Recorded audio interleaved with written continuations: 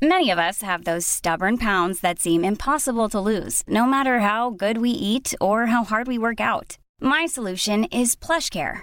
PlushCare is a leading telehealth provider with doctors who are there for you day and night to partner with you in your weight loss journey. They can prescribe FDA-approved weight loss medications like Wegovy and Zepbound for those who qualify. Plus, they accept most insurance plans. To get started, visit plushcare.com/weightloss. That's plushcare.com/weightloss. Hey, I'm Ryan Reynolds. Recently, I asked Mint Mobile's legal team if big wireless companies are allowed to raise prices due to inflation. They said yes. And then when I asked if raising prices technically violates those onerous two-year contracts, they said, "What the f*** are you talking about, you insane Hollywood ass?" So to recap, we're cutting the price of Mint Unlimited from $30 a month to just $15 a month. Give it a try at mintmobile.com/switch. $45 up front for 3 months plus taxes and fees. Promo rate for new customers for limited time. Unlimited more than 40 gigabytes per month. Slows full terms at mintmobile.com.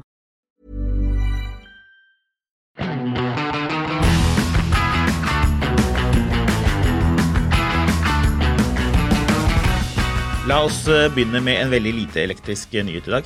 Endelig. Ja, deilig. Porsche 911, det kommet en ny en.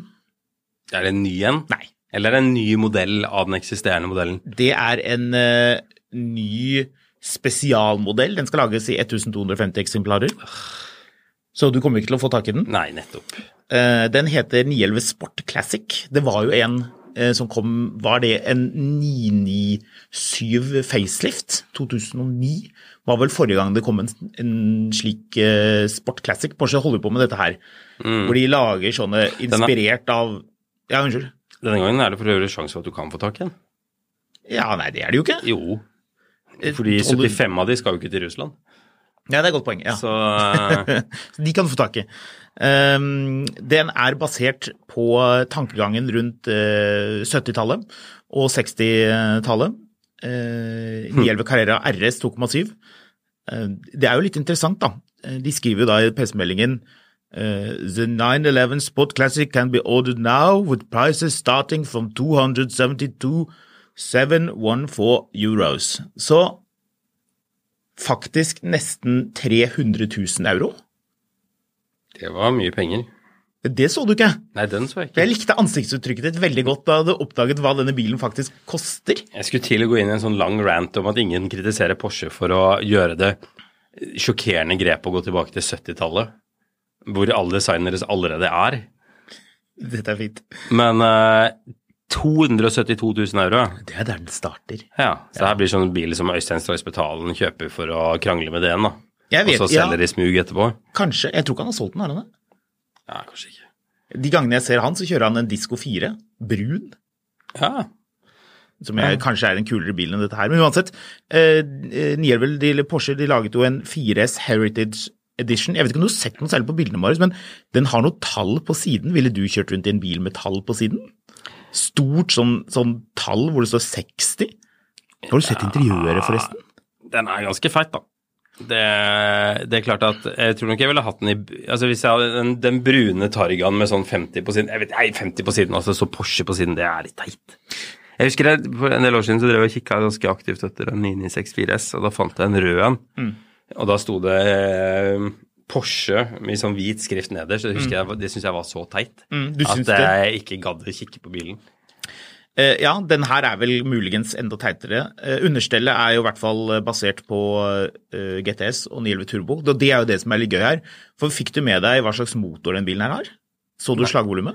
Nei, altså her skal jeg skyte inn at jeg så den pressemeldingen her I det jeg satte meg I bilen for å kjøre på jobb for å gå I studio. Ja. Så dette skummet altså. Ja. Men det gjør ikke noe. Vi har jo likevel våre øyne med oss og ser at dette ikke en 3 liters motor, men en 3,7 liters motor. 3,7. Som betyr at dette her, og den bilen her kommer bare med manuell girkasse, som betyr at dette her en manuell Porsche 911 Turbo med manuell gir.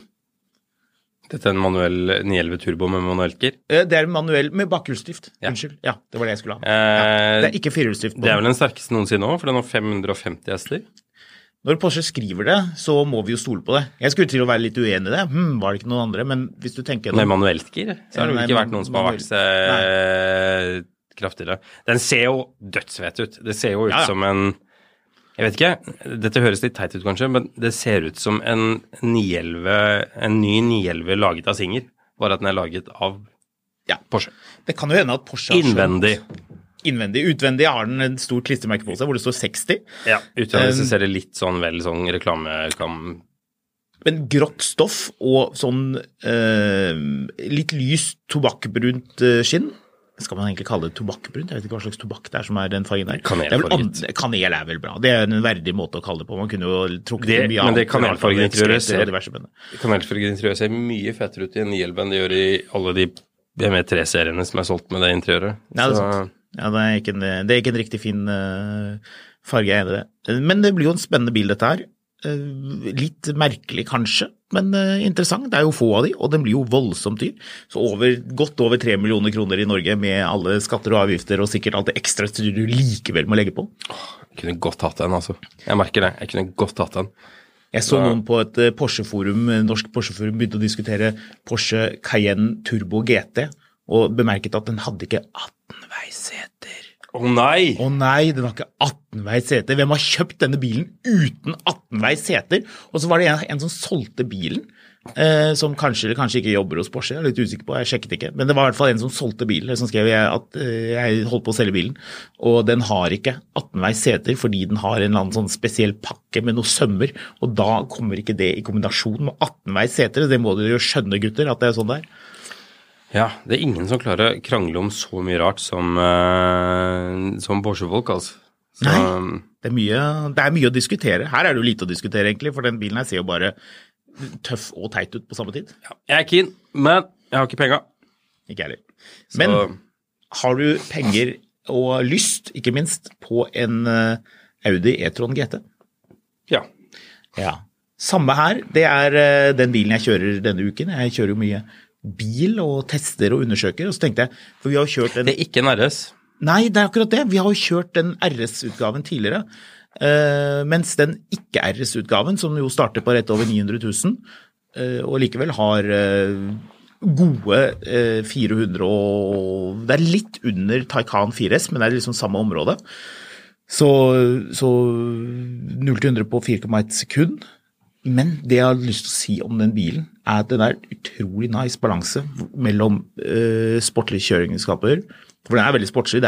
Faktisk er jo Audi e-tron GT er jo 70% Taycan, visste du det? Ja. Hele bilen er 70%, så den deler masse deler, frontrute og mye, ikke så mye karosseri bortsett fra det, men på undersiden veldig mye. Det er mye mer enn bare knapper. Girkasse, motorer, batteri, ladesystemer, alt det der. Ladingen på den er jo glimrende, det vet vi jo. Det er jo samme som på toppmodellen RS e-tron GT. Men det var bare det jeg hadde lyst til å si da, til folk som sitter og lurer på, hva en bil som på en måte gjør en god del. Audi e-tron GT, ikke RS-utgaven. Det er jo en bil du får til ca. 1,1 million kroner. Det er ganske mye penger for en bil, men hvis du tenker over det nå, med prisene på i4 M50, så er det jo ikke helt langt unna. Det blir jo kanskje et par 100 000 mer, litt mer enn det. Men mye bil, luftfjæring på både foran og bak, mens i4 er bare bak. Den har det store batteriet som standard. Det er jo ikke standard på en Taycan Sport Saloon. Så altså jeg kjørte jo bilen så vidt, for jeg ble sendt av gårde for å hente den, og jeg hadde ikke tid til å sjekke hva dette var for noe. Jeg fikk ikke beskjed om å hente en Audi. Hoppet inn i den, kjørte av gårde, og ble litt det skulle ikke være en RS. Ja. Og så, altså den er hysterisk kjapp. Ja. Altså, ja da, elbiler er kjapp og bla bla bla. Den bilen her er kjapp. Den er kjapp hele veien, og du har ikke den der litt sånn karakteristiske, du vet den elbilastasjonen hvor det både er veldig kjapt, men veldig tungt likevel. Du føler liksom at du skyver i gang masse, altså det er liksom en sånn krengete opplevelse. Nei, ikke her. Nei. Det føles som en lynkjapp, lett bil, altså. Ja, og styringen.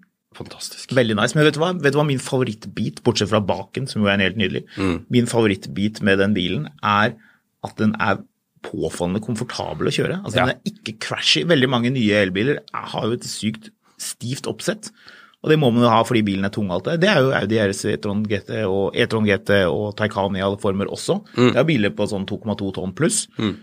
Men den er utrolig smooth å bare kjøre rundt med. Svær bil, bakhjulsstyring funker veldig bra på den bilen. Svær bil. Nesten 5 meter lang, 3 meter aksjeavstand. Det er stor bil. Det er definisjonen på stor bil, Marius, så ikke prøv det. Stor utenpå, liten inni. Vi kunne nesten trodd at de Jaguar, at de ingeniørene hos Audi har satt seg inn i en 30 år gammel Jaguar og tenkt, dette er jo helt genialt. Bilen er bitteliten inni, men kjempestor utenpå. Og veldig lav. Altså jeg har genuint litt lyst på det. Men jeg håper at den A6-en blir hvis den A6-en blir like bra, så er det jo game over for en del andre som insisterer på å lage sånne stygge drag coefficient elbiler. Hvis du ikke er på et stramt budsjett, så vil jeg faktisk si at Audi e-tron GT, ikke RS-versjonen, som jo er mye dyrere, men Audi e-tron GT er en av de beste elbildealene du kan gjøre for øyeblikket, hvis du virkelig er opptatt av kjøringskaper. Ja. Og det er ikke bare en av de aller beste Audiene noensinne, men også en av de fineste. Er det den beste Audien noensinne?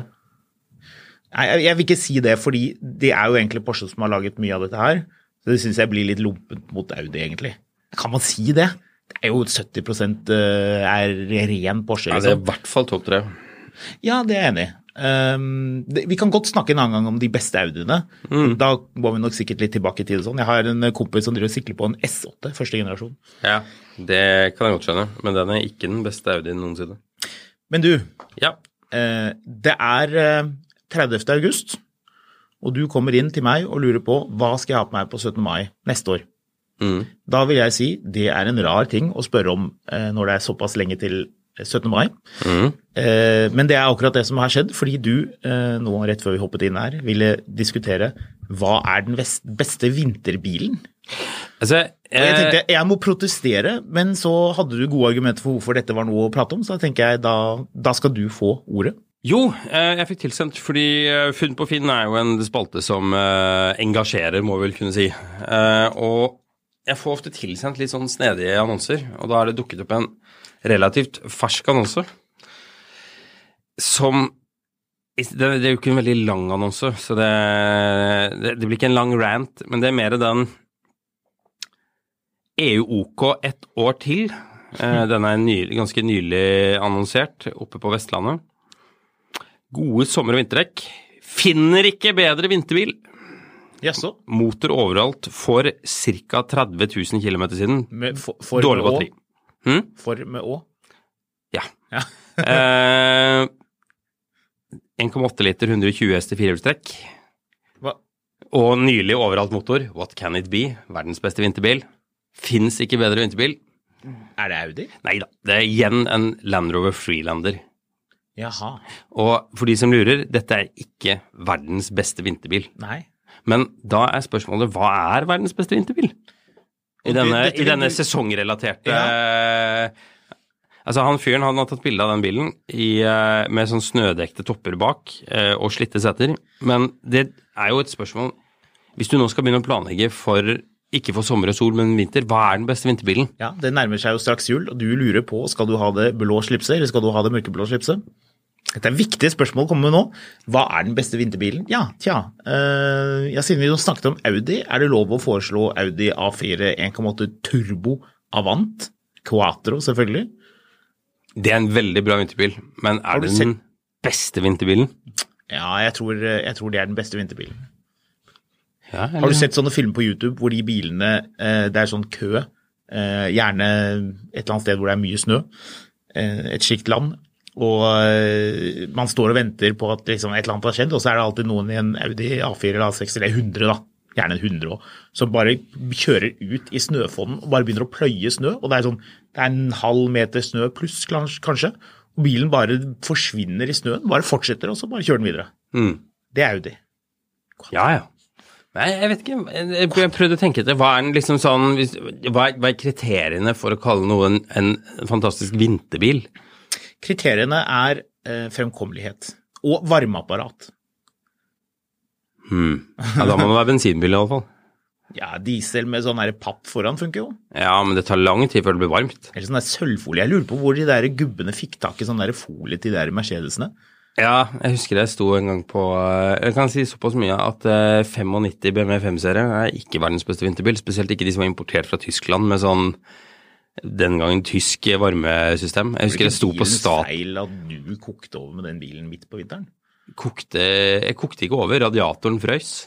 Ja. Det var jo fordi du hadde lite kjølevæske på den.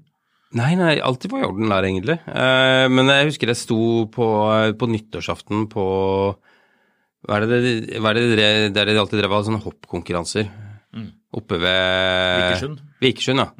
Der sto jeg inne i skauen, mens bilen liksom plutselig var det minus 20, og da gikk temperaturmålet liksom rett i bånd på det røde, så måtte jeg stå der og vente på at den med slappe av. Jeg kom i hvert fall hjem, skulle kjøre ned til Sørlandet et par uker etterpå, og da skjedde det samme igjen når det ble sånn minus 20 på vei nedover, så da sto jeg på en Shell-stasjon nede på Stokke eller noe sånt, og klippet opp papp, og drev og stappet inn i grillen, men da funket det jo. Men jeg vet ikke helt, jeg bare... Ja, hva jeg tenker jo du må ha svar på dette, siden du spør om dette nå. Nei, det var det som var problemet, det har jeg ikke. Nei. Liksom sånn, den ene bilen du trenger om vinteren til å gjøre alt, hva er den, som du skal kunne stole på den, og den skal være varm. Audi. Altså det er ikke Land Rover. Audi. Mercedes 124 300 TE. Firmatic, ja, det firehjulstrekksystemet gikk jo aldri i stykker. Og det var jo i hvert fall ikke supervanskelig å fikse det når det først gikk i stykker. 3862 fast splitt, var det ikke det? Det er sladdbil, det. Ja. Eller var det, nei, det var senere at den kunne sende litt mer forover, var det ikke det? Vet jeg at det Firmatic-systemet var helt kriminelt dyrt å fikse når det først gikk i stykker. Og de bilene hadde jo 2 års garanti den gangen, så det var sånn, bilen er 3 år gammel, og nå får du en regning på 200 000 for å fikse firehjulstrekksystemet.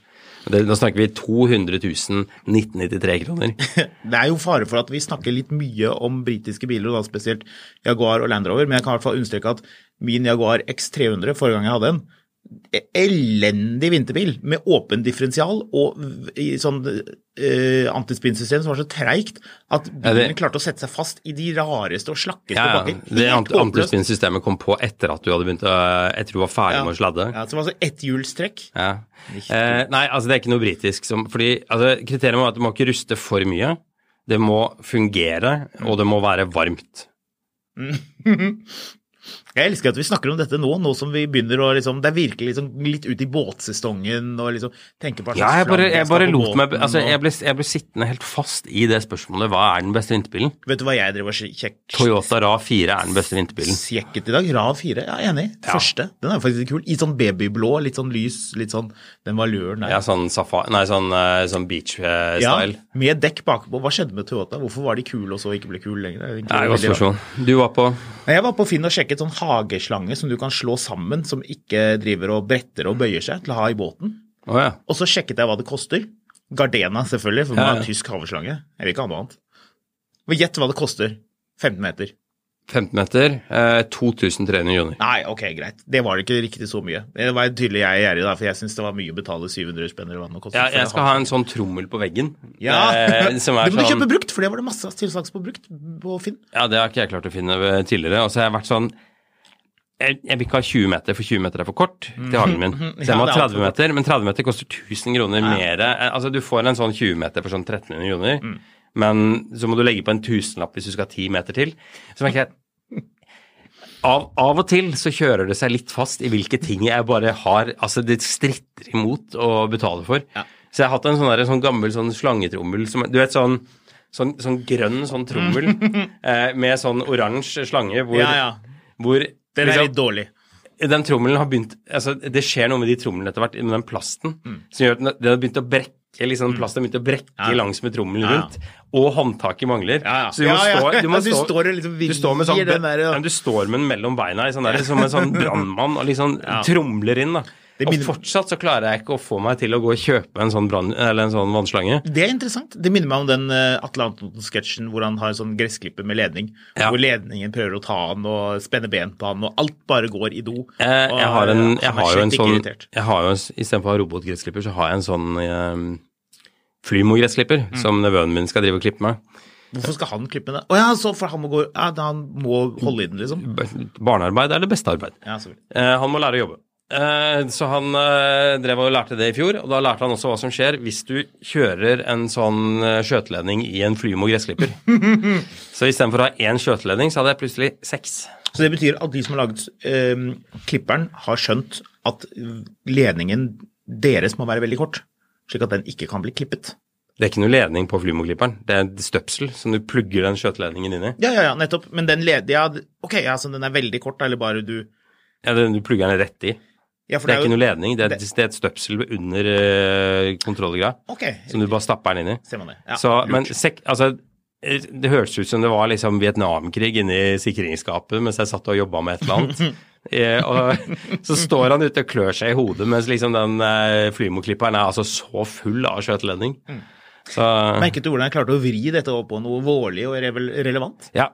Nei, vi landet på Toyota RAV4. Hvis du har mening om hva som den beste vinterbilen, eventuelt hva den beste sommerbilen, så kan du sende oss en... To veldig forskjellige ting å diskutere. Ja, du kan sende oss en mail på miletermil@finansavisen.no eller droppe et forslag på Facebook-siden Finansavisen Motor.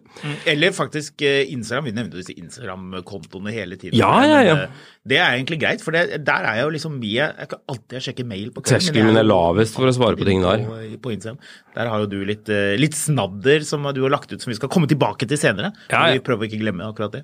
Men du i hvert fall, la oss bare nevne det, at du skammelun, og jeg fotograf-katt. Stemmer. Ja. Eller klatt, som noen fleste vi skal snakke litt, fordi vi har blant annet fått innspill om hva den beste cabben til 50, 150, 500 og 1 million. Så det skal vi nok diskutere før sommeren tar oss, men det blir ikke i dag. Ikke bare snakke om beste dealen, liksom, både være liksom delt inn i priser. Ja, folk sitter på Finn da, og lurer på hva skal jeg ha. Nå døde bestemor, og jeg lovet bestemor at pengene skulle gå til utdanning, men bestemor død, så hun kan ikke sjekke dette. Så dermed så skal jeg heller kjøpe meg en MG. Beste cabben til 1 million. Betal alt for mye for en Triumph TR6. Ja. Kjøp en Triumph TR6 med gullfelger. Ja, da klarer du å betale 1 million. Men vet du hva, det en morsom diskusjon. Det må vi ta senere. Men nå må vi begynne episodens hoveddel. Den grunnen til at vi sitter her i dag. Ja, ok, det var litt overdrevet. Nå føler jeg du oversolgte dette litt. Marius har forberedt seg. Han har svettet og grått, mens han har laget det som skal bli episodens funn på Finn kavalkade. Ja, nå føler jeg meg litt spikret til veggen her. Jeg har bare funnet et par biler jeg vil diskutere. Ja, jeg måtte dra på litt, fordi det var noe spesielt. Jeg foreslo, kan vi ikke ta en funn på Finn i dag og en funn på Finn en annen dag? Men nei, det skal være en kavalkade, eller spesial som jeg foreslo, men kavalkade dette litt irriterende, for nå fant jeg, her før helgen så fant jeg en BMW E30. 320i. Ja. Så skulle jeg ha det til å tippe prisen på en 320i. E30 320i? Ja. Hvilken karosseri? 4 dør. 4 dør, ja. Minst attraktive karosseriet. I hvert fall for en del. I hvert fall for meg. Det var ikke noe valg. 200 000 kroner. Neida. Nei. 320 000, det er jo en 320i. Ja, selvfølgelig. Men noen har mens du og jeg drev med andre ting i helgen, så har noen her våknet opp og skjønt at de måtte dumpe prisen med 40 000. Du, det minner meg om han bilselgeren som alltid hadde 8-tall i prisen, husker du han? Ja. Kongetype. Så... jeg ble alltid glad når jeg så annonsen hans. Altså, den bilen ser veldig ryddig og fin ut. Altså, det er sikkert en fin E30. Jeg synes 280 000 fortsatt er litt mye for en E30, men... Og så tror jeg... Det er 129 hester, er det ikke det? Jo. Ja. Jeg tror litt markedet har beveget seg videre fra E30. Altså den der hypen hvor alle E30 har vært masse penger. Nei. Men altså ikke 280 000 kroner for en 320, der tror jeg ikke vi er. Jeg tror han får godt betalt for den, men jeg tror ikke han får 280 000 for den. Også fordi de menneskene som skal ha en sånn... Altså det er relativt vanskelig ting å finansiere. Så du er avhengig av at noen har... Ja, det er et godt poeng faktisk. Før så var det jo sånn at du fikk ikke billån lenger enn til bilen var fylt 12 år. Det har de jo gått vekk fra, for nå kan du finansiere mye rart. Men jeg er litt usikker på hvor lett det er å finansiere en 320 fra 1986 til 280 000 kroner. Jeg låner bare på huset. Skal du ha en sånn bil, så har du vel et hus et eller annet sted? Ja, det kan være, men jeg mistenker litt at det er litt høyt priset. Men jeg synes jo det var litt herlig at man har bestemt seg for å prisen med 1 000 per desiliter motor eller slagvolum. Ja, var det var? Det er en 320i til... Nei, det blir jo ikke riktig. Nei, det blir ikke riktig. 1 000 per mengde BMW. Ja. 320 mengder BMW, 1000 per mengde. Ja. Ja, det ser morsommere ut på papiret enn det høres ut når jeg prøver å forklare hvorfor jeg synes dette var gøy. Ja. Ja. Men la oss... Er det din laptop som er på vei til å lette her? Ja, det høres sånn ut. Jeg vet ikke hva den holder med. Hvis dere nå lurer på om du sitter her nå og tenker, hva? Nei, det er min. Det er min? Ja. Min laptop høres ut som det er, du vet sånn luftanlegger på et fly når du sitter i gaten før de har skrudd på flyene. Ja. Men i alle fall.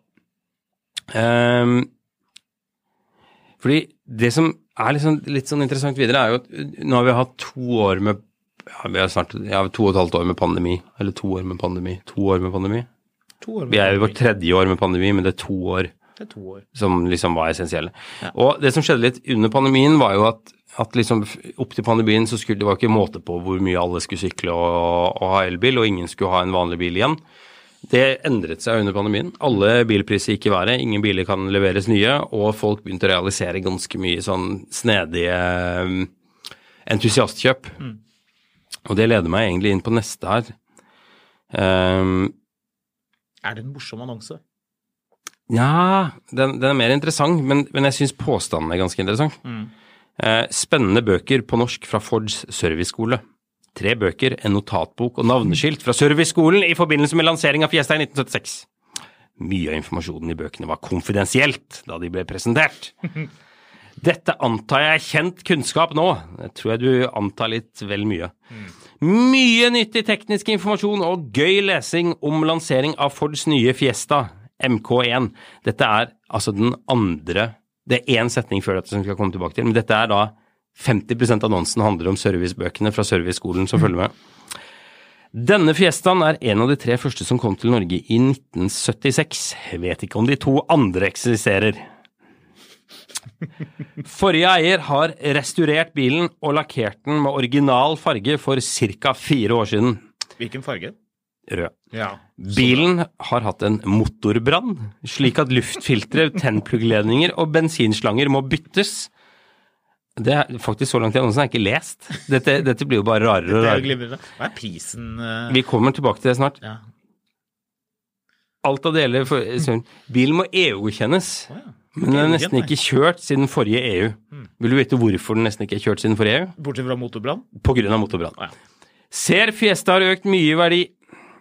Jeg lufter bilen for salg om noen skulle være av interesse. Dette er den første Fiestaen i Norge som kom i 1976. Dette er bil med historie og vil øke i verdi. Og den påstanden blir litt interessant, fordi dette er jo en veldig søt liten bil. Det som er litt sånn artig er at han har lagt ut 13 bilder. Og skal vi telle hvor mange av bildene som faktisk er bilen? 1, 2, 3, 4, 5. 5 av 13 bilder er bilen. 3 er felgene. 1 er en modellbil av en Fiesta, og resten er av servicebøkene. Ja. Men han vil da ha 25 000 for bilen. Ja. Som i seg ferdig opprent under panseret. Ja, altså... Det er jo det, der jeg synes det blir litt sånn snodig, altså sånn, jeg trodde bilen var litt dyrere også. Jeg merker at jeg lot meg drømme vekk mens jeg leste annonsen, så jeg er ikke helt fokusert der, men det som jeg hengte meg opp i er, dette er den første Fiestaen i Norge som kom i 1976, dette er bil med historie og vil øke i verdi. La oss si at motoren var i orden da, og liksom, hva koster det å bytte motor i en sånn, du må kanskje ikke bytte motor? Ikke byttemotor, han har jo deler. Luftfiltre, tennplugger, ja, la oss si at du må putte 15 000. Du skrur ikke, så du må putte 15 000 i å få dette i orden på verksted, så dette er en bil til 40 000. Men det er også en Ford Fiesta fra 1976, en 1,1 liter. Det er en veldig charmerende bil.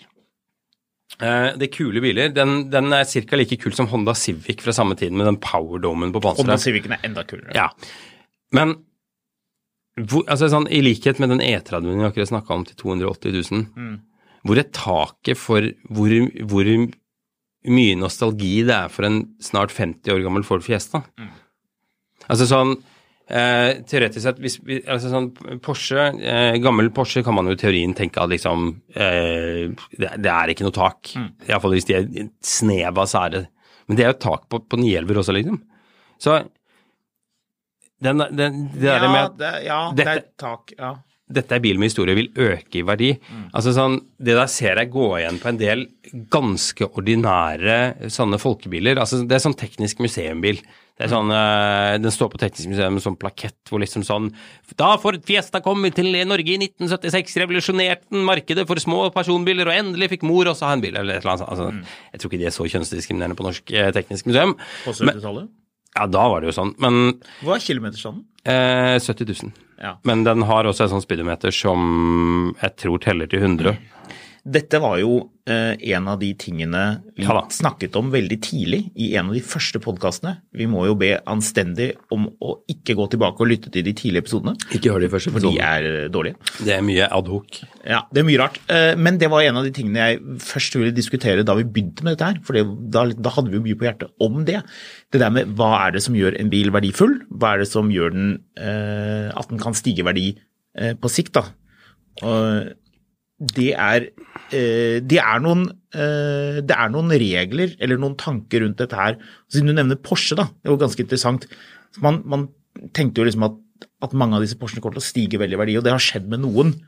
Men for at en bil, det var jo det vi konkluderte med da, og jeg har jo skrevet noen saker om det og undersøkt med litt auksjonshus og snakket med folk, så dette er jo ikke tatt rett ut av lufta, det er jo egentlig ganske sånn straight forward, man kan tenke seg til det, men det er greit å bare få en liten sånn checklist på hva er det egentlig som gjør at en bil har potensial til å bli mye verdt. Og vi har jo et eget ord for akkurat det med historikken. Proveniens heter det. Når en bil har, eller en gjenstand har en spesiell historie. Så for eksempel hvis det er sånn som den bilen her, da, den har en litt spesiell historie. Ok, det er en av de tingene. Den har lav kilometerstand, det er bra. Den er ikke original, den er blant annet lakket om at den brann, mindre bra. Men liksom likevel, de tingene, hadde det vært en Mercedes 190 SL da. Altså det er en original brann, men... Ja, original brann. Ikke sant? Så du ser liksom at når man liksom skal sitte og lure på hva er det, hvilke biler kommer til å stige verdi, sånn som den 320 du nevner, jo, for det er jo den siste ting, og det er antall bygde biler. Er det en legendarisk produsent? Er det få bygde biler? Var den spesielle utgangspunktet? Er den eid av noen, ikke sant? Fangios 190, ikke sant? Det er klart, den er verdt mye penger, fordi det var han som eide den. Ikke sant? Samme med for eksempel Lewis Hamilton. En bil han har eid vil være mye mer spesiell enn en bil en eller annen whatever har eid. Og når man setter alle disse tingene samtidig, det må også være et attraktivt bilmerke. Det er jo på en måte litt derfor Mercedes kanskje har vært liksom Ford har jo en following, og 70- og 80-talls Forder har jo fått en veldig oppsvinginteresse de siste årene. Men det som er liksom litt av greiene er jo til motsetning til denne SL-en du nettopp nevnte for eksempel da. Det var ekstremt tilfeller da. Men liksom sånn, den her trigger jo ikke på drøm, den trigger på nostalgi. Det er jo ingen som har vokst opp og bare sånn, en dag så skal jeg også eie en rød 1976 Ford Fiesta. Eller det er i hvert fall ikke veldig mange av det, er ikke mange nok av de til å drive opp prisen, samtidig som vi ender jo tilbake til det konseptet vi har snakket om tidligere, om at alle biler er verdt 50 000 hvis de er i OK-stand. For det er alltid noen som har lyst på en bil, og er villig til å betale opp til 50 000 for å realisere en drøm. Ja, hvis man har drømt om det da. Ja. Men jeg har litt problemer med å se for meg at nostalgien skal ta så overhånd at man er villig til å betale særlig mye mer enn 40-50 000 for en sånn 1,1 Fiesta. Hvis du skal trekke frem en bil som du liksom ikke er åpenbar at kommer til å bli verdt mye, siden vi liksom lurte oss inn på dette sporet litt grann, men en bil som du vil si at hvis du kjøper denne bilen nå, du kan kjøre den litt, men ikke liksom sånn krysse kontinenter og kjøre på liksom 10-100 000 av kilometer. Du kan bruke den litt, og du kan kose deg med den, og den vil stige i verdi. Ikke bare holde seg i verdi, men den vil stige i verdi. Den vil være sånn at du kan selge den til utlandet og få godt med penger for den. Hvis du skal prøve å trekke frem en bil som du selv ville satset på, hva ville det vært? Gammel Gelendewagen. Gammel G? Ja. Altså Uri-G. Ja. Men en 55 da? 280G eller et eller annet sånt. Ja, ok. Altså sånn ordentlig gammelt. Ja. Kort eller lang? Lang hvis jeg fant det, men også... Nei, kort hvis jeg fant det, men også lang, liksom. Men jeg tror hvis man finner en av de ikke sånn karosseri-rammebytte, de spiller ikke så stor rolle, men hele poenget er å finne en av de som er fra sent 80, begynnelsen av 90-tallet, med det rutete interiøret, og de litt sånn... Det herlige rattet. Enten de liksom tråklete dieselmotorene, eller disse... Altså, 280 GE var jo ikke noe kjapp bil. Nei. Men altså det tror jeg kan være en bil du kan bruke litt, som ikke setter deg tilbake i sånn fryktelig mye. Det var i hvert fall det umiddelbart jeg tenkte på. Ja, morsomt at du nevner den. Jeg kunne sett for meg at en tidlig 500, det var jo ganske sent egentlig i G-produksjonen at de puttet inn den 5-literen. Men da den kom, så var jo det en ganske kul bil. Det var jo skikkelig jappete bil. Alle digget jo den på en måte. Men det gjorde den jo mye mer som brukbar. Det var et veldig bra innspill. Jeg vil da si, for å liksom dra det enda litt grann lenger, BMW E46 M3 CSL. Ja, men den er vel ganske åpenbar. Ja, altså sånn. Den er jo allerede ganske på vei opp i pris. Ja, men det er ikke liksom, den er ikke kjempesjelden. Det er ganske grei tilgang på biler. Ja. Men etter hvert som tiden går, så kommer det til å bli krasjet noen. Altså, jeg tror hvis man, enten så må man basere seg på sånne kultikoner, jeg tror, altså sånn biler som definerte en æra da, Gelendewagen på 80-tallet, 240 på 80-tallet, Volvo 240 har vi snakket om tidligere, men det begynner jo å få en ganske kult following nå. 1383 biler ble laget. Av hva da? CSL-er. Ja. Men de er ganske høye i pris allerede, altså. Ja, de er kanskje det. Så koster rundt 1 million, eller litt mindre. Ja, de er vel rundt der. Ja, men det er en bil jeg tror kommer til å være verdt mye, fordi kjørefølelsen er så genuin. Ja, jeg tror nok du har rett i det, altså.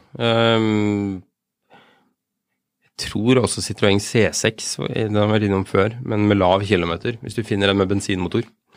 Produsert veldig mange av dem. Så... Du har ingen begrensning på produksjonen, og det er en killer hvis du skal virkelig opp i verdi.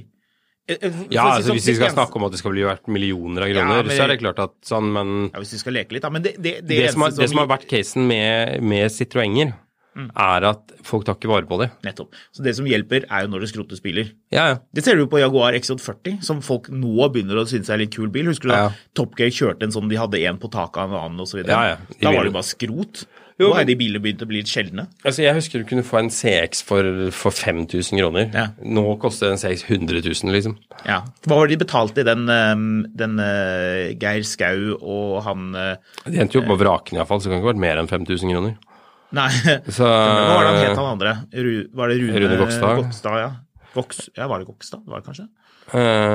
Men... Da de kjørte den ned til Frankrike.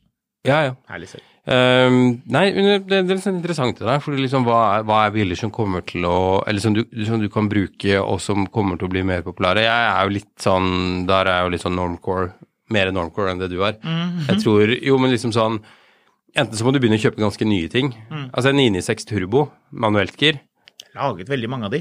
Det er liksom, hvis du har, hvis det er laget de vrakes jo ikke veldig mange av igjen. Nei, hvis det er laget veldig mange, og det er ikke eid av en spesiell person, og liksom kilometer sånn, ok, hvis du finner en som har gått... Det kan du jo si om de aller fleste 911, at de er ikke eid av en spesiell person, men altså en 993 for 10 år siden kostet 250 000. Ja, men det er jo derfor de ikke, nå koster de 600 til 750 000. Mer i pris, og liksom sånn, men det er ganske godt med 993 4S-er også. Det er ikke en sjelden bil, liksom. Du finner den, liksom.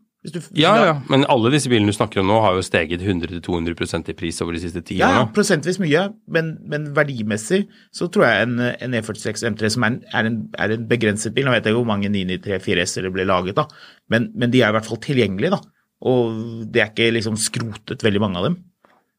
Nei, det er vel ikke skrotet veldig mange E46 M3 CSL-er heller. Jeg bare tror at du må, altså jeg tror ikke... Altså jeg tror hvis du skal ha sånne auksjonsbiler som skal gå for 10 millioner, ja, da er jeg helt enig i den E46-tankegangen din. Men hvis du bare skal ha en bil som du kan bruke litt, og som stiger eksponentielt sett i verdi i forhold til hva du gir for den, så er jeg mer på tidlig Gelendewagen, hvilken som helst Land Cruiser med under 100 000 kilometer. Land Cruiser, definitivt. Under 100 000 kilometer. Ja. Altså, det kan være en flett ny en. Ja. Den kan være 10 år gammel, 20 år gammel, 30 år gammel, men alle de bilene har gått 350 til 500 000 kilometer. Du finner ikke en som ikke har gått og gått. Kan kanskje finne, hvis du finner en Lexus, tipper jeg. De er nesten ikke solgt. Jeg har ikke solgt så fryktelig mange. Nei. Det minner meg for øvrig på at før vi gir oss med dagens lille funn på Finn. Før du runder av, så må jeg bare skyte inn at jeg fant ut av hvor mange det som produsert, hvis disse tallene i det hele tatt til å stole på. Ja. Og det 6.948. Ja. 4S. Landets eneste Kia Opirus til salgs. Dette var flaggskipet på 2000-tallet. Fullspekket med utstyr. Stor motor, 3,5 liter V6 på 203 hester. Fordi Kia, de så ikke til Europa, men til USA. Den ble importert av Kia Norge som representasjonsbil for Kias direktører ved Norges besøk. Olala. Bilen har også eget VIP-sete, som ved å stille inn passasjersete foran til å bli en Det var en veldig rar setning. Bilen har også et eget VIP-sete, som ved å stille inn passasjersete foran vil bli til en fantastisk recliner for og her har han satt direktør i hermetegn i baksetet. Dette høres ut som, altså når du setter direktør i baksetet, da høres det ut som det skal skje noe shady business. Har hatt samme eier siden 2009. Ekte landeveiskruser girer silkemykt. Jeg har litt sånn, hvor silkemykt girer en 22 år gammel koreansk V6-er. Bilen ikke EU-godkjent, så selges med mangler. Skilter levert inn på Statens Vegvesen. Og så det masse sånn småfeil. Bilen trenger utbedring av lakk på grunn av rust og generell vask og polering, og mulig til å få skinne igjen. Med tid og egeninnsats har man en diplomatbil til en rimelig penge, eller en fantastisk ungdomsbil. Du ganske rar. Altså, vi vet akkurat hva slags ungdom som liksom sånn 19 år og har kjøpt en Kia Opirius. Han rar. Og det en han. Den svart med grått interiør og sånn treverk som liksom smeltet sammen av sånn backlightere. Oi. Den har sånn sete som du kan da slå ned. Altså det ypperlig som ungdomsbil da. Det liksom perfekt for litt ligging. Det passasjersetet, det skal jeg jo medgi. Det en ungdomsbil må kunne gjøre? Altså for å sitere Atle Antonsen, altså det jo ingen som kåtere enn ungdomsgutter. Du kan jo legge dem på, hva han sier for noe? Du kan legge dem på åkeren og pløye. Så problemet bare at sexappealen til noen som har en Kia Opirius vel, altså det blir vel et one-man-show i den reclineren der. Det gjør det. Så. Det var en av de bedre Top Gear-spesialene, da de skulle kjøre ungdomsbiler. Kjøpe seg så ungdomsbiler. Alle kjører Golf og Volvo og så videre. Ja, den bilen her sjukt sær. Så, men jeg har litt sansen for den. Det koster 25 000. Det ikke så veldig mye som skal til for å få den EU-godkjent heller. Det ganske mye rus på den. Men, deilig med en murrende V6-er da. Det det jo alltid. Ja, bremsetromler, noen lykter og noe sånn rust i bakskjermer som kan forårsake alvorlig skade hvis du rygger på en syklist eller noe sikkert. De som redde for at vi ikke skal fullføre våre tanker om slagvolum, de behøver ikke å være redde i det hele tatt. For det kommer vi sterkt tilbake til. Bare ikke da. Ikke denne gangen, nei. Vi har det på lur. Så det var vel det. Apropos... Hadde du mer i kavalkaden din fra Finn? Nei, nå føler jeg har begynt å nærme meg slutten. Det mye på Finn om dagen da. Ja. Fordi som vi snakket om i forrige episode... Du så unik, alle på Finn. Til og med Frikstad på Finn. Ja. Jeg glemte å spørre Egil Stenshagen om han var på finn.no. Han kjøper bilene sine på Holmen Fjordhotell i stedet. Ja. Jeg var jo på... Jeg har vært på Finn. Jeg solgte bilen min. Og har vært litt på Finn siden. Finn. Forrige uke så sa jeg at det var veldig lite billige biler til salgs. Denne uka her så har det dukket opp ganske mye forskjellig. Så nå det litt håp for ungdom eller andre skrotnisser som har lyst på biler de kan bytte litt bremse på og få seg en racer. Så det har vært en litt sånn interessant uke. Det var dukket opp en BMW 328i manuell til 15 000. EU-godkjent og i orden. En Jaguar S-Type 2,7 diesel fra 2007 til 12 000 kroner, med gående dynamo da. diverse A6 1,8 Turbo Quattro for sånn 7 til 12 000 kroner. Så det har vært litt sånn i en lavere skala, til jeg skulle begynne å kikke litt i den høyere skalaen og se om det dukker opp litt gøyale ting der også. Jeg ga vekk en grill i går. Ja, nå begynner den podcasten her å bli rar. Neida. Men ja. Jeg ga vekk en grill. Gammel grill, det får du ikke noe for. Så kom det en kiss og hentet den, og han kjørte en Skoda Yeti. Så må man putte grillen inn i? Ja. Jeg har ikke helt glemt hvor kul den grillen, ikke grillen, bilen egentlig er. Ja. Det er en sånn bil du bare putter grillen inn i uten noe beskyttelse. Du, ikke bare gjorde han det, men det var... Her kan ligge i seten, her det gjør ikke noe. Unge griser sånn i livet sett. Det var egentlig litt morsomt. Det er noen som har, rett utenfor der jeg bor, så er det sånn sted hvor man kan putte flasker og sånne ting. Glassflasker. Og det er noen som har, i løpet av natten er noen som har slengt fra seg en gammel seng og noe annet snask. Ja. Og det var veldig rart, for jeg så da han tok med grillen, og så han at det lå teppe sammen, bare sånn, ta med det. Ja. Det var veldig morsomt. Ja. Men Skoda Yeti, Marius. Ja. Vet du hva de koster på Finn om dagen? Det vet ikke jeg, for jeg kom til å tenke på det. Jeg har lyst til å si sånn 32 000 for en 2009-modell med sånn ferdig parkeringsbulket. Ja, for ikke kom her og si at du ikke kunne tenkt deg å kjøre litt vag diesel 1,9 med sånn 140 hester og manuelker, 6-trinns manuell med den girkassa og vag, ja, Skoda Yeti, nei. Det er en kul bil. Nei, det er det ikke. Du tenker på Roomster, den er stygg. Men Yetien er jo kul. Nei. Kult navn da. Ja, navnet er kult. Den var hvit, den han kom kjørende med. Det er sjelden jeg har sett den i hvit, med lakkerte skjermer og alt mulig. Ok. Ready to pop the question? The jewelers at BlueNile.com have got sparkle down to a science with beautiful lab-grown diamonds worthy of your most brilliant moments. Their lab-grown diamonds are independently graded and guaranteed identical to natural diamonds, and they're ready to ship to your door. Go to BlueNile.com and use promo code LISTEN to get $50 off your purchase of $500 or more. That's code LISTEN at BlueNile.com for $50 off. BlueNile.com, code LISTEN. Hey, I'm Ryan Reynolds. At Mint Mobile, we like to do the opposite of what Big Wireless does. They charge you a lot, we charge you a little. So naturally, when they announced they'd be raising their prices due to inflation, we decided to deflate our prices due to not hating you.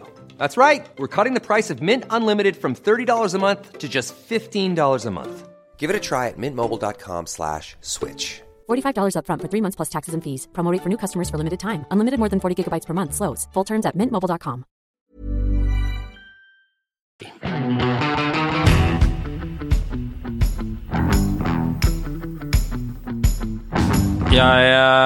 er ikke det du er på jakt etter, det er greit. Vi kan ikke bare snakke om sånne halvgamle Jaguarer og de der Range Roverne dine som aldri fungerer. Jo, de er på jakt etter, men i dag så tenkte jeg å ikke si noe om det. Du, jeg kan sjokkere podcasten med å si at jeg skal i hvert fall ikke ha en tredje Range Rover. Det er akkurat det du skal ha. Nei. Så, ikke la det gå troll i ord nå, Marius. Ja, det jeg har sett på er hovedsakelig en sånn hellig triangel mellom Porsche Cayenne, diverse BMW-er og fransk. Jeg synes du skal kjøpe Honda. Nei, jeg skal ikke kjøpe Honda. Da må du kjøpe noe japansk. Nei, jeg har lyst på fransk.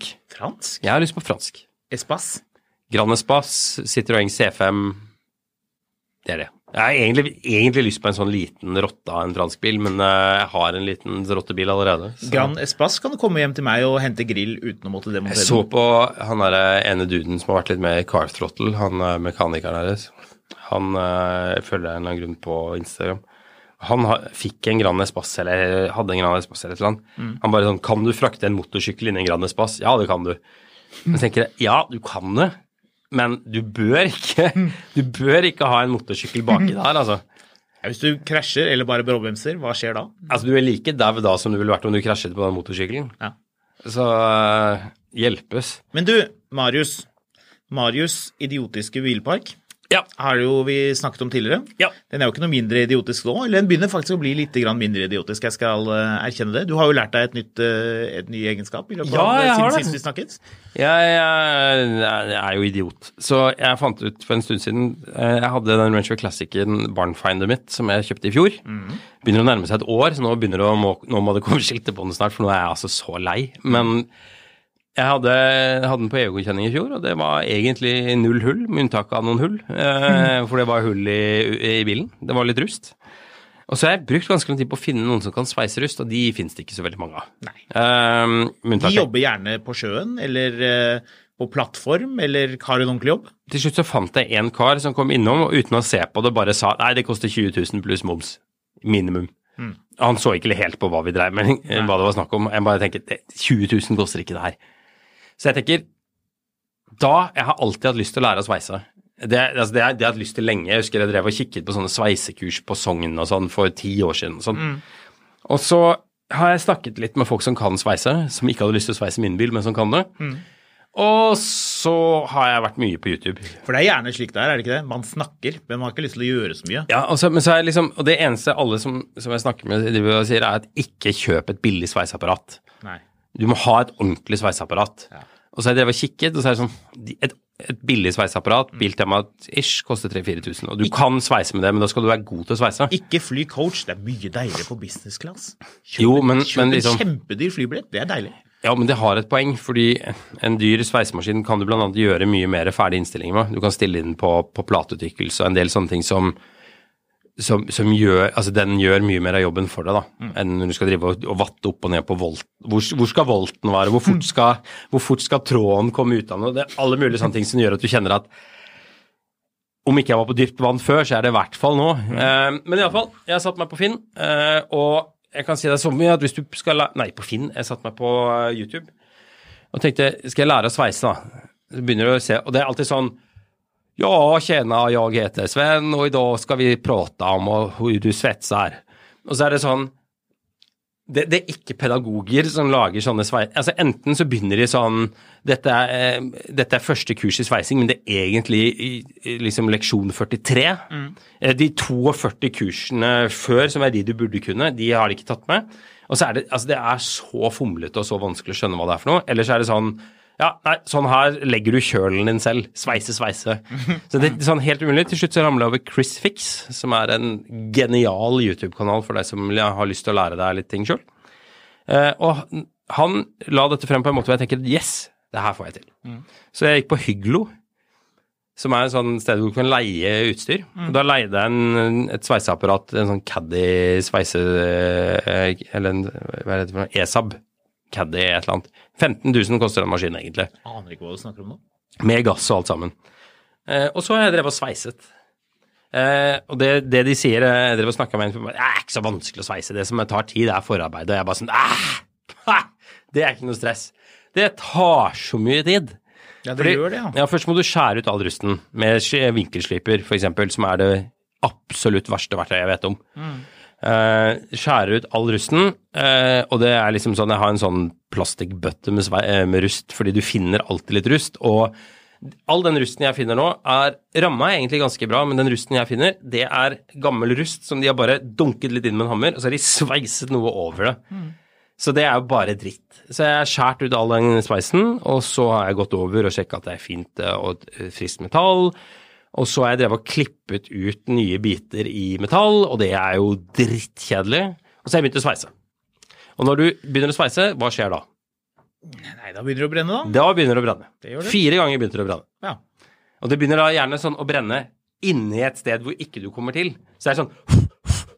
og det liksom, hver gang så jeg har på sånn maske, altså jeg har på sånn filtreringsmaske, for det litt sånn guftende kjemikalier og... Så du slukket brannen med en Farris Bris? Nei, jeg begynner jo med å blåse med gassmasken. Nei, med sveisemasken. Av med den! Og så av med den igjen, altså maska under. Og så får du blåst ut. Og så begynner du å sveise, og så begynner du å brenne igjen. Ja. Og så til slutt så liksom, det går jo greit, altså, det jo ikke noe farlig brann, jeg står jo ute og holder på et brannslingningsapparat så nærme, jeg har aldri vært så tett på et brannslingningsapparat over lang tid som jeg nå for tiden. Men det sjukt gøy da. Altså det gir en mestringsfølelse som helt King Kong å få til å sveise selv. Å hoppe I fallskjerm? Ja, det har jeg ikke noe lyst til. Men jeg har lyst til å sveise mer. Nei, jeg har ikke lyst til å sveise mer. Jeg har lyst til å sveise meg ferdig, og så har jeg lyst til å si at jeg kan sveise, og så har jeg ikke noe behov for å sveise mer etter det. Slik at du kan prate mye med andre om at de også bør lære seg å sveise, men du vil ikke bidra. Ja.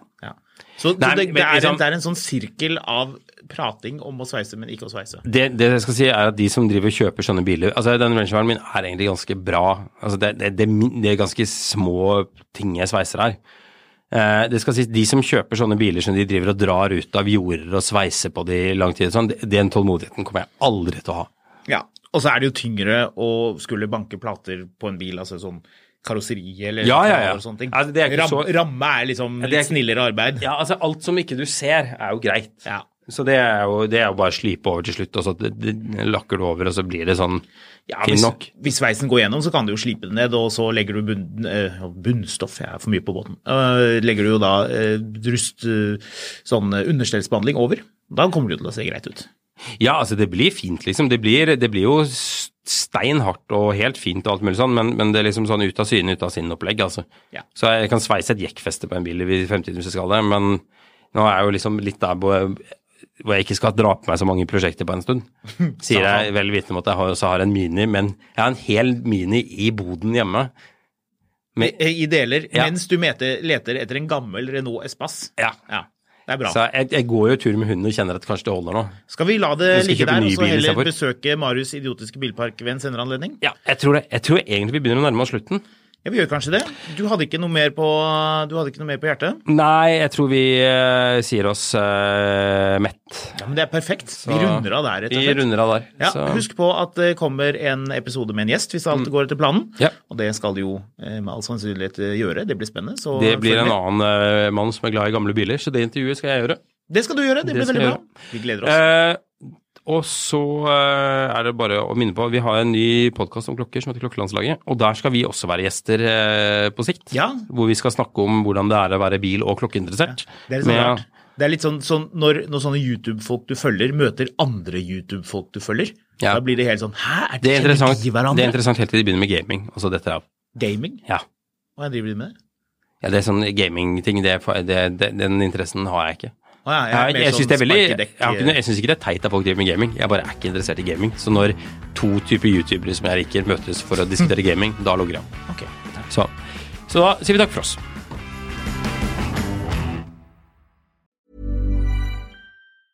Hey, it's Danny Pellegrino from Everything Iconic.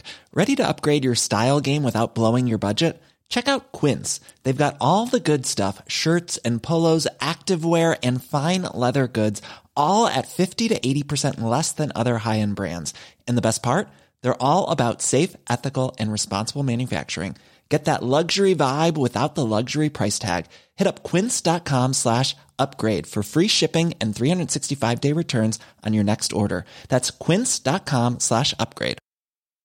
Hi, I'm Daniel, founder of Pretty Litter. Cats and cat owners deserve better than any old-fashioned litter. That's why I teamed up with scientists and veterinarians to create Pretty Litter. Its innovative crystal formula has superior odor control and weighs up to 80% less than clay litter. Pretty Litter even monitors health by changing colors to help detect early signs of potential illness. It's the world's smartest kitty litter. Go to prettylitter.com and use code ACAST for 20% off your first order and a free cat toy. Terms and conditions apply. See site for details.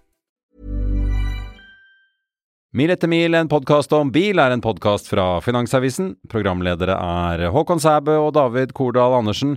Produsent er Lars Brenden Skram, og ansvarlig redaktør er Trygve Hegnar.